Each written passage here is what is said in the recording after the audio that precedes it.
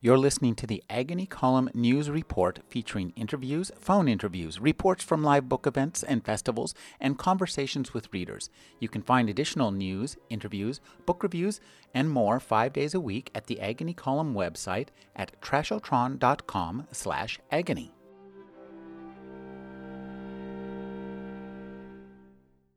Michael Katakis is the author of Dispatches, the Vietnam Veterans Memorial, and Excavating Voices, Listening to Photographs of Native Americans. His new book is Traveler, Observations from an American in Exile. Thank you for joining me, Michael. Thank you very much, Rick, for having me. Michael, this is a very interesting book in the form. These are raw letters and journal entries, are they? Unrevised? Yes, they are, unrevised. Boy, you're a scary good writer. Oh, well, that's very kind. Well, the reason that I write and try to write in fine descriptive prose in my journal is a very simple reason, so that when I reread them, I'm not bored with myself. Success, mission accomplished. Oh, thank you very much. A phrase that should bring fear into all our hearts from now on.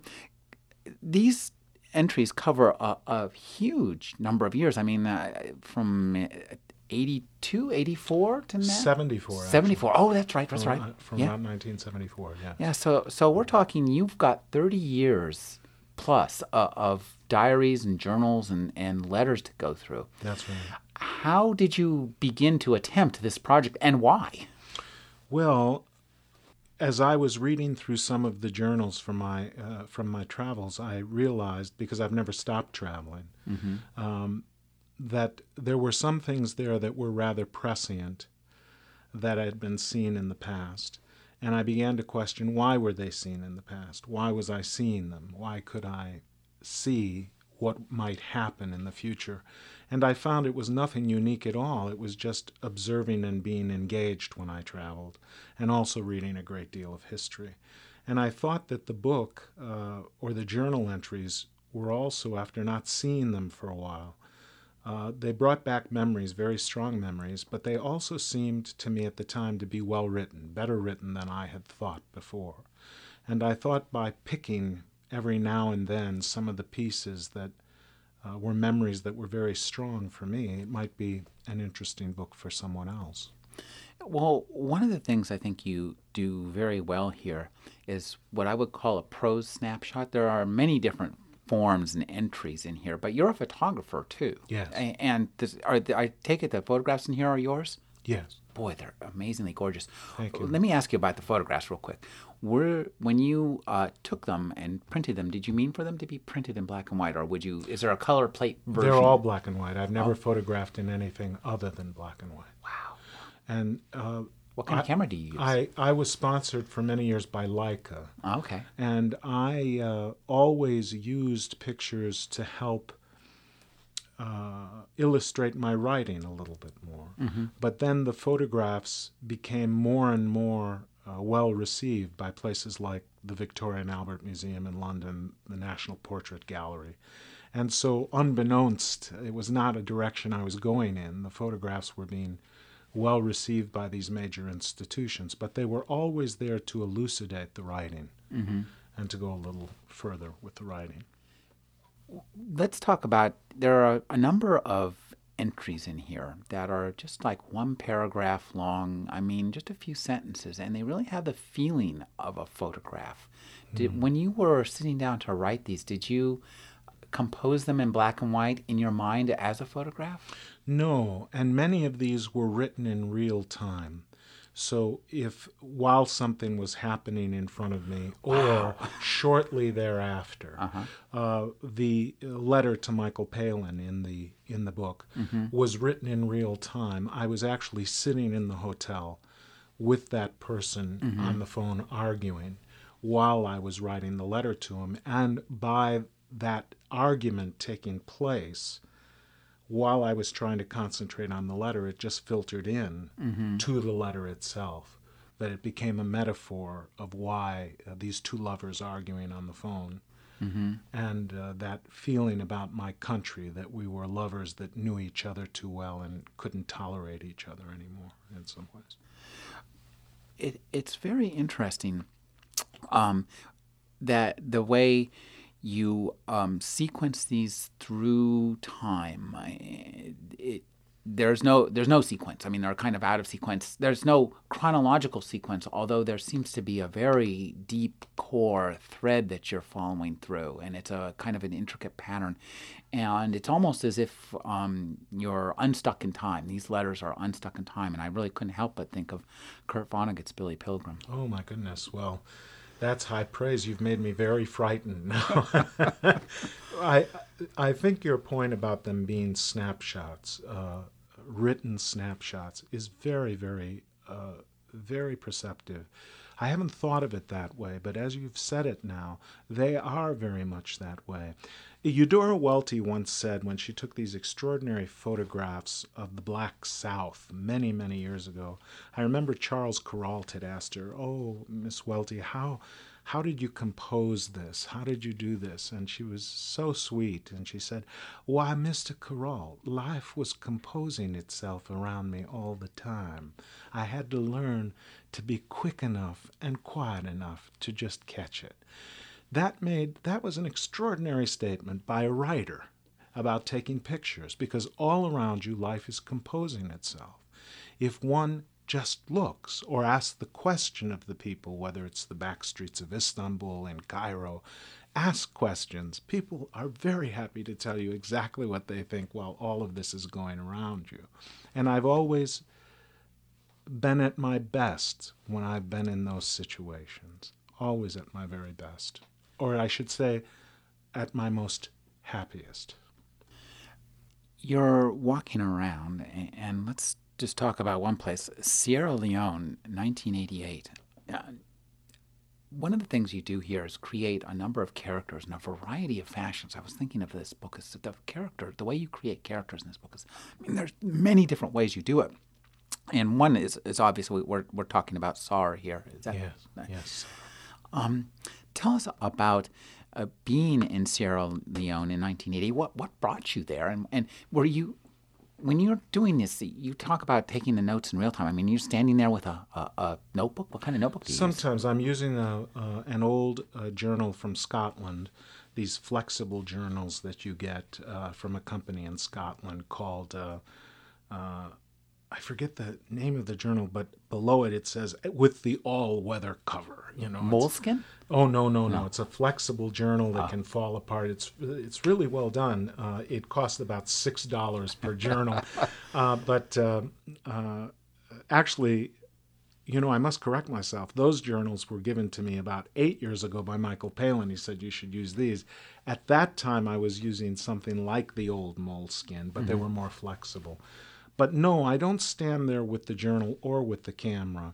If it's not me participating in what's going on, I'm usually sitting there very focused on the person, listening to them. And if something happens, I will write something quickly down.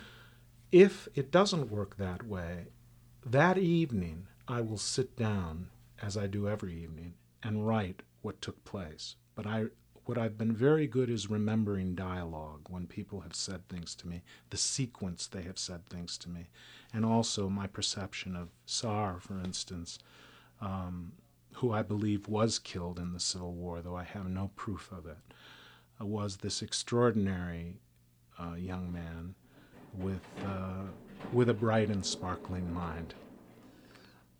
When you're doing this as a journal, you come home at night and recount the story of Saar.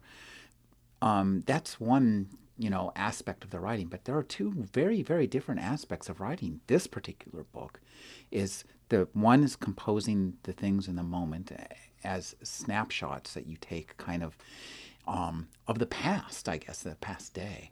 But also now here you are, some 21 years later, picking and choosing the snapshots you put in your book. Talk about that aspect of the writing.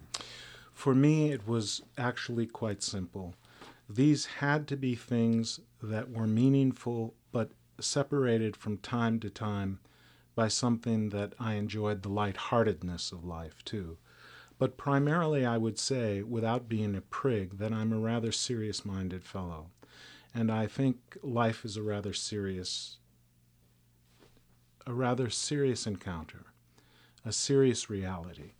And I've been with people who were so extraordinary under such difficult circumstances, and so gracious, and so bright, that I felt those were important pieces to keep in there. And also extraordinary criticisms that happened early on with the way my country has behaved, which is not only unseemly, but inhumane. And I felt that I could not just sit there and not put those in, and not voice what I had seen in different parts of the world that we were responsible for. Let's talk about that aspect of the book. It's called An American in Exile. I mean, I think I know a lot of people who were ready to book it. Yes.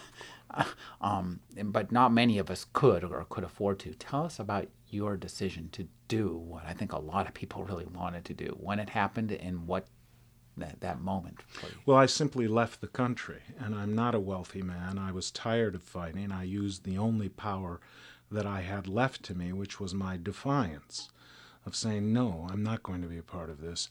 No, I will not participate. No, I won't sit idly by anymore. But more than that, I have felt for some time that this hasn't been a country, that really it's been a store where everything is for sale, every principle, every ethic, every friend.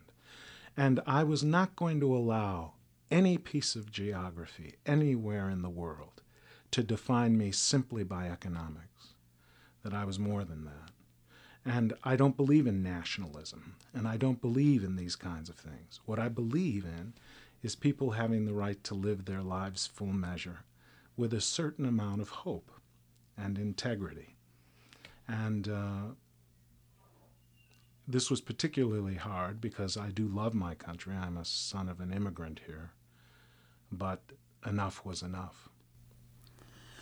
One guy who comes up a lot, and this is a man who I've found interesting for many years, is T.E. Lawrence. And yes. He's kind of a guiding light for you. Tell us a little bit about how he cuts through this work.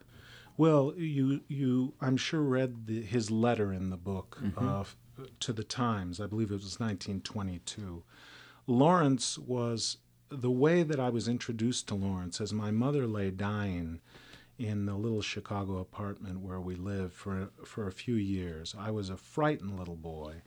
And my father, a Greek immigrant, introduced me to his photographs of ancient Greek ruins, introduced me to the Chicago Public Library. That's why I'm such a fan of libraries. A librarian detected in me a very frightened child who was retreating from the world. So what she proceeded to do with my father was weave a magic carpet. And part of the weave was Mark Twain. Part of the weave was Kim. Part of the weave was T.E. Lawrence. And T.E. Lawrence for me was something that I thought was extremely admirable. A man of letters and a man of action, and one who was prepared politely to his king to not accept awards when he thought it was inappropriate with what his country was doing, and that he should be informed. So there were many things about T.E. Lawrence that, first of all, he was right most of the time, historically. Mm-hmm. And call me crazy, I just believe that we should be paying attention to the people who have been consistently right with their views rather than people who have been consistently wrong and very well rewarded for it. You talk about a phrase, and I think this is an important phrase from the T.E. Lawrence letter, cui bono. Tell us what that is and why it's important. Yes. You know, that phrase was elucidated for me by a naval officer who really wanted to point out to me that the reason he had pointed out cui bono was that things do not really change. The struggles are the same struggles, whether it was in Lawrence's time, whether it was in the Crusaders' time, or whether it is in this time. It is an ongoing battle, and I think that is true, but there is a tendency in saying things will continue, things are the same, to use that as a rationale to no longer stand for anything whatsoever. And so Lawrence, for me, is someone who consistently, constantly, was someone who, I have to be accurate about this, mischievously as well, pointed out, do not be too emotional about these things, don't go overboard, but pointed out again and again and again for the simple reason that it's the truth, not because of dogma or ideology. For all the places you might have been, you were also in New York in September 2001. Yes. What brought you there, and could you talk about writing that piece? Yes. I was in Montana when the Twin Towers were struck. And I immediately knew, or thought I knew, that a profound change might take place in the United States. So I jumped in my car and began to drive across the United States, talking to all different kinds of people and photographing them. I must say it was a rather disappointing trip going across the country, part of it because people were shell-shocked, to be sure, not quite sure which way to turn. But what I found, I did find America once, and it was in New York at that time. The first thing that happened when I got there, approximately, I think, 10 days after the attack, was absolute silence, no horns honking. And the first person who started taking me around in a taxi cab was a gentleman from Afghanistan. When he saw press credentials I had, he began to tell me and take me all over the city and show me things, and then wouldn't accept $1 for taking me all night. There was a level of humanity and concern, but the most poignant part that I never forget of that trip, everywhere I went, the Bronx, uptown, downtown, wherever I went, Grand Central Station, you name it, there were all these pictures of people lost, 17th floor, 30th floor, have you seen, everywhere you went, pictures. And everywhere I went, there was this beautiful Indian woman, what I took to be an Indian woman. Her face, Dr. So-and-so, missing, da-da-da, have you seen her? It was only on the fourth day I realized that it was September 10th that she had gone missing. And the family had been running all over New York City, knowing that any effort to find her now had stopped because of everything that had happened. And they were trying to include her everywhere so that people wouldn't forget that the day before their daughter had been taken. Wow.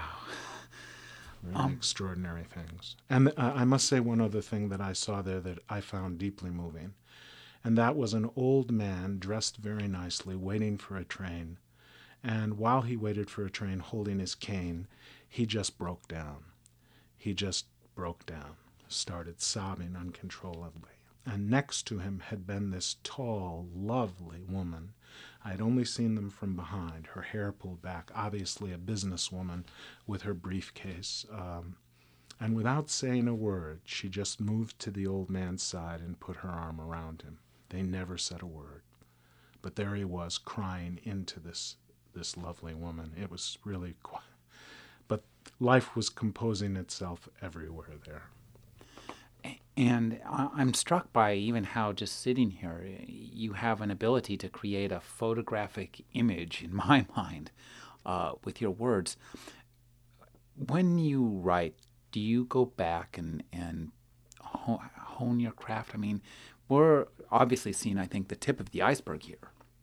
And so could you talk about discovering, maybe some of the warts in your work and in contrast, the gorgeous stuff you put in here. Oh, thank you, Rick. You're being very kind, and I greatly appreciate it. I must tell you, this was the most difficult part of this book. What should I go back and through the prism of time, now, with more experience in writing, what should I do? Should I go back and clean up some of the more rough pieces that were written earlier on? And from the beginning, I realized the book wouldn't ring true if I did that. So there's an entry in 1974, when I'm 22 years old, called I Don't Like Texas. And there's a clumsiness about that piece. I love that piece. Yes. It's really good. But you see how it's a little Yeah. clumsy. And I thought to myself, well, that was a different young man then. That was a different fellow, and I kind of like him. He's a little naive. He's a little passionate. He doesn't quite know how to put words together. He's using words that no Midwestern boy from Chicago has any idea. Vulgarity. A kid from Chicago doesn't know that from the South Side, but I used it. So I was trying even then for some literary tricks, if you were. And that was a letter to my father, who I dearly loved. And I knew that my father always loved words, and he would always look them up because he always spoke like this. He had a heavy accent. He always loved words, never got it straight. So I know if I put vulgarity in there, he would immediately run to the dictionary and try to find out what that was. But I didn't want to tamper too much with what happened so that I could transport people back to that time, not just of what was happening there, but who I was at that time. Even though it's terribly important, this book is not about me. It's about, like the photographer, behind the scene, writing about what's in front of them and other people and their experiences. So I polished a little bit, but more on the ones that were more recent, and tried to leave the others alone. I've always tried initially to write strong descriptive prose, always. Have really tried very hard at that and have failed for more years than I've succeeded at it. It's taken a long time to get to this point. It really has. I loved your description of Sierra Leone, especially when you talk about the witches and dreams, because I'm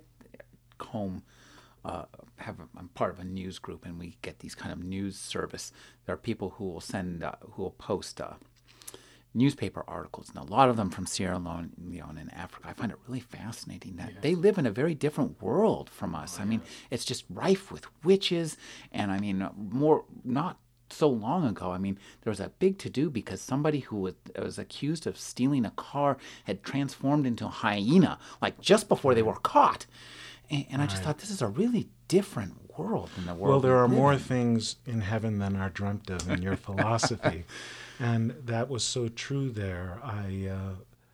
When you're dealing with people who truly believe, and I'm not sure after seeing some of the things that I saw in extended stays in Sierra Leone that I still can't explain, I am very careful about when people bring up witchcraft or when people bring up certain things with what I saw there. Mm-hmm. I think that people live in their own universes, and those things, whether we perceive them or not, become true to them. And that in itself is very, very powerful business. Voodoo can only hurt you if you believe in it, but a lot of people believe in it, and then it can really hurt you. Like Catholicism or Protestantism. Or nationalism. Or nationalism. Yes, all those isms, yes. Tell us a little bit about your travels, in your recent travels, when you were like trying to get away from America. I mean, those of us left behind who weren't, like, I guess, buying the story. Yeah. We're kind of like grief-stricken and a little bit, of course, and scared too. Of course. So, and you were writing back to people in America, and your book creates those characters. Tell us about the people you were writing to here. I was writing to friends who I knew were feeling from their letters to me just what you said. They were frightened. They were exhausted. They had lost a certain semblance of hope. They've lost their equilibrium. And whether the sad fact was, no matter where I traveled, so did I. And I couldn't, because I had always hoped for the best for the country, and I knew that we were in a real pickle. But the people who saved me were the people that I met along the way. You know, there's a funny thing about traveling, even in places where they don't like Americans. If you start complaining much harder than they do about your own country, they're shocked. And almost to the person, wherever I've gone, whether it's Morocco, other parts of the Middle East, if you're so violent in your objections to the United States, they start to get worried for you, and they start pointing out actually what's good about the United States, even if they don't like you. And then they say things almost to the point of, you think you've got troubles. Let me tell you about my country and from. And all of a sudden, the nationalism disappears, and you're two people sharing the space about life and your difficulties. You have nothing to protect at that point. And so what I tried to convey to my friends back here, yes, the world was upset with us. But let me tell you about some of these people I'm meeting who are very funny, who still can laugh together with us, still wish us the best. And one was a little Italian man in Rapallo when he sat with me, who I adored. And he said, Michael, why 45 million of people, no health insurance in your country? I said, oh, Giuseppe, it's very difficult. He said, no, Michael, it's a mafia. I said, Giuseppe, it's a lot of things, but it's not the mafia. He said, no, it's a mafia, Michael. It's only... I said, no, Giuseppe, please, it's not the mafia. He said, oh, no, Michael, scusa. In your country, you call them insurance companies. And we could sit there, and he said, yeah, the mafia, they go to shoot you. They say it's nothing personal. We should. You die on the couch, and the insurance company says, nothing personal, but we're not going to pay the bill. And he said, that's a mafia. And I said, Giuseppe, you may have some. So it was wonderful hearing other people's perceptions of the United States, and we could laugh. And they, being gracious most of the time, always said, now let me tell you about my country, and they would go to the next step. So it was through those people, through moving through Morocco at the time, sitting with people, that I realized there were people in the world who just simply wished us the best, whether we were Americans or not.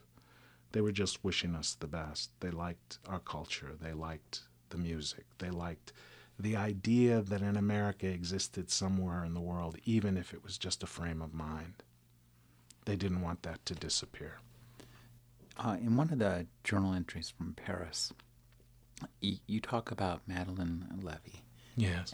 And you use a great phrase in here. I love this phrase, running into history. Yes. Tell us a little bit about Madeleine Levy and your running into history with her. Yeah. Madeleine Levy was the granddaughter of Alfred Dreyfus. And everything that Alfred Dreyfus went... Paris is my home. France is my home. I love France, but I don't engage in idolatry. I see things, I'm an equal opportunity complainer, whether I'm in the United States or France.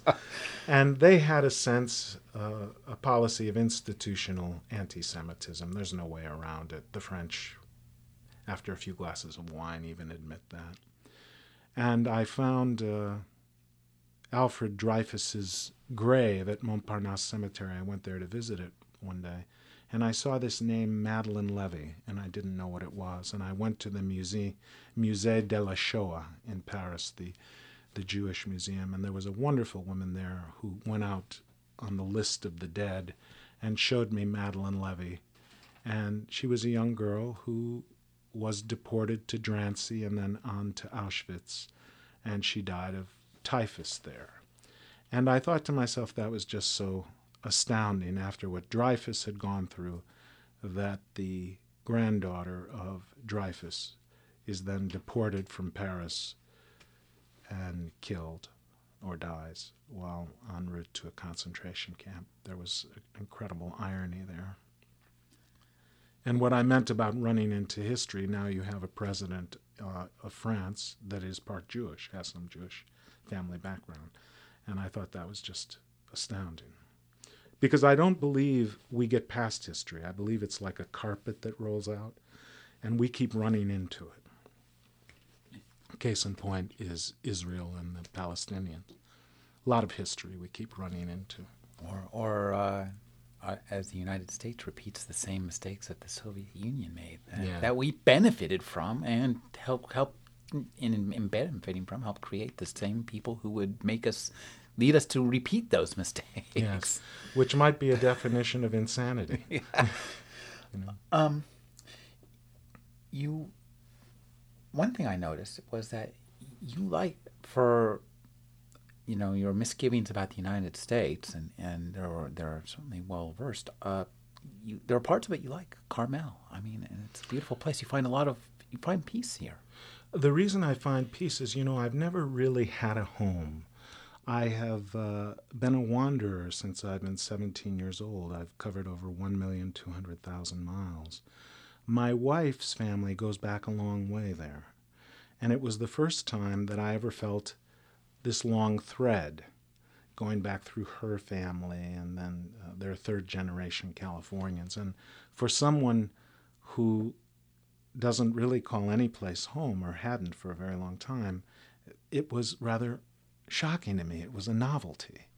And I love walking along the ocean there. It is a little bit of a silly place, if we're to be honest about it.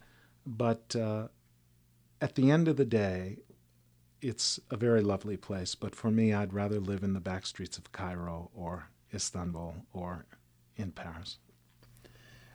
You also went to China in 1984. Yes. This was right after it was opened. Am I correct? Right. Yeah. Tell us about that experience. My parents actually went there too. Oh, is that right? Yeah. At about the same time? About the same time, yeah. Ah, they must have found it fascinating. Well, my dad was born in Shanghai before World War II, and he was interred in the camp with J.G. Ballard, just down the street from J.G. Ballard, and then afterwards they had friends who had preserved all their stuff. So he went back to find his house in Shanghai where he lived. Oh, that sounds fantastic. Did he? Yeah, actually he did, and he was taking pictures of it. His grandmother, we'd seen the pictures. My grandmother had these beautiful black and white pictures of his house with big broad windows, and he was taking pictures of it, and the police came up and removed his camera from his hands, took the film out, and said, "You can't take pictures of this house. It's the house of the chief of secret police." Is that right? Yeah. That's delicious. That was a great story. Did he try to say, but this was my house? Yeah, this was Grandma's house. That's a wonderful story. That is a wonderful story. That's one that I would start keeping journal entries on, you see.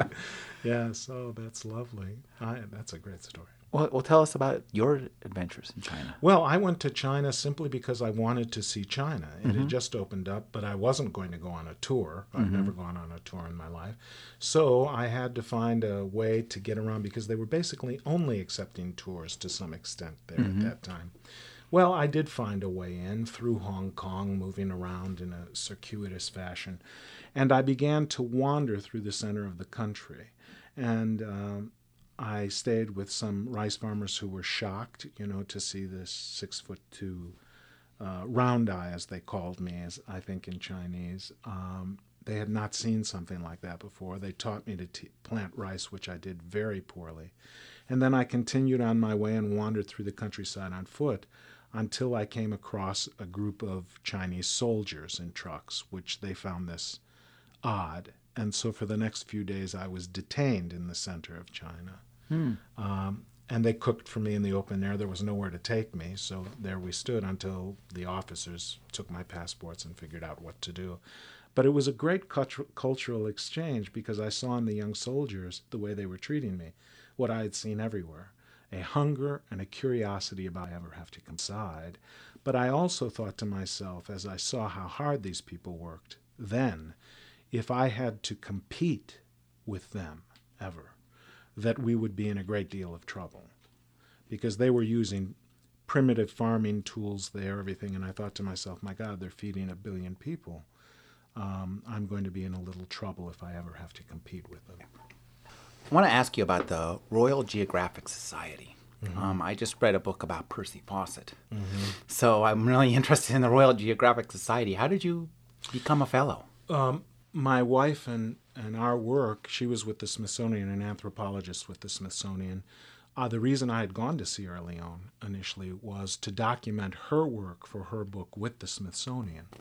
And someone suggested us to the Royal Geographical Society in London to be put up as fellows. And I guess they found our work of such a level that they elected us fellows of the Royal Geographical Society in, I guess, 1991, 1989. I can't quite remember the date. But yes, it's rather overpowering to walk into the Royal Geographical or the British Library, the British Museum in London, but the Royal Geographical, and there is a big portrait of Sir Richard Francis Burton or John Hannah Speke or Wilfrid Thesiger. It is rather heady stuff for a kid from Chicago. Now, in Madrid, you write that you felt that every place is becoming homogenized with mediocrity. So I'm wondering if you ever think, boy, maybe it's time for me to stop traveling. Oh, no. I couldn't do that. I just have to go further and further out.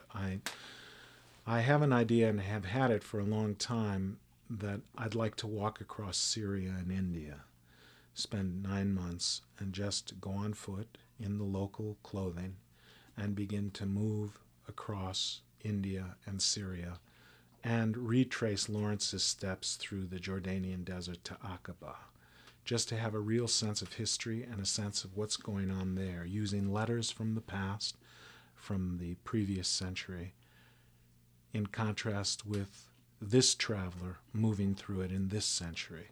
No, I couldn't stop traveling. Mediocrity only really takes place when tourism has taken over entirely and people become a caricature of themselves. I've been speaking with Michael Katakis. His new book is Traveler, Observations from an American in Exile. Thank you for joining me, Michael. No, thank you very much, Fred.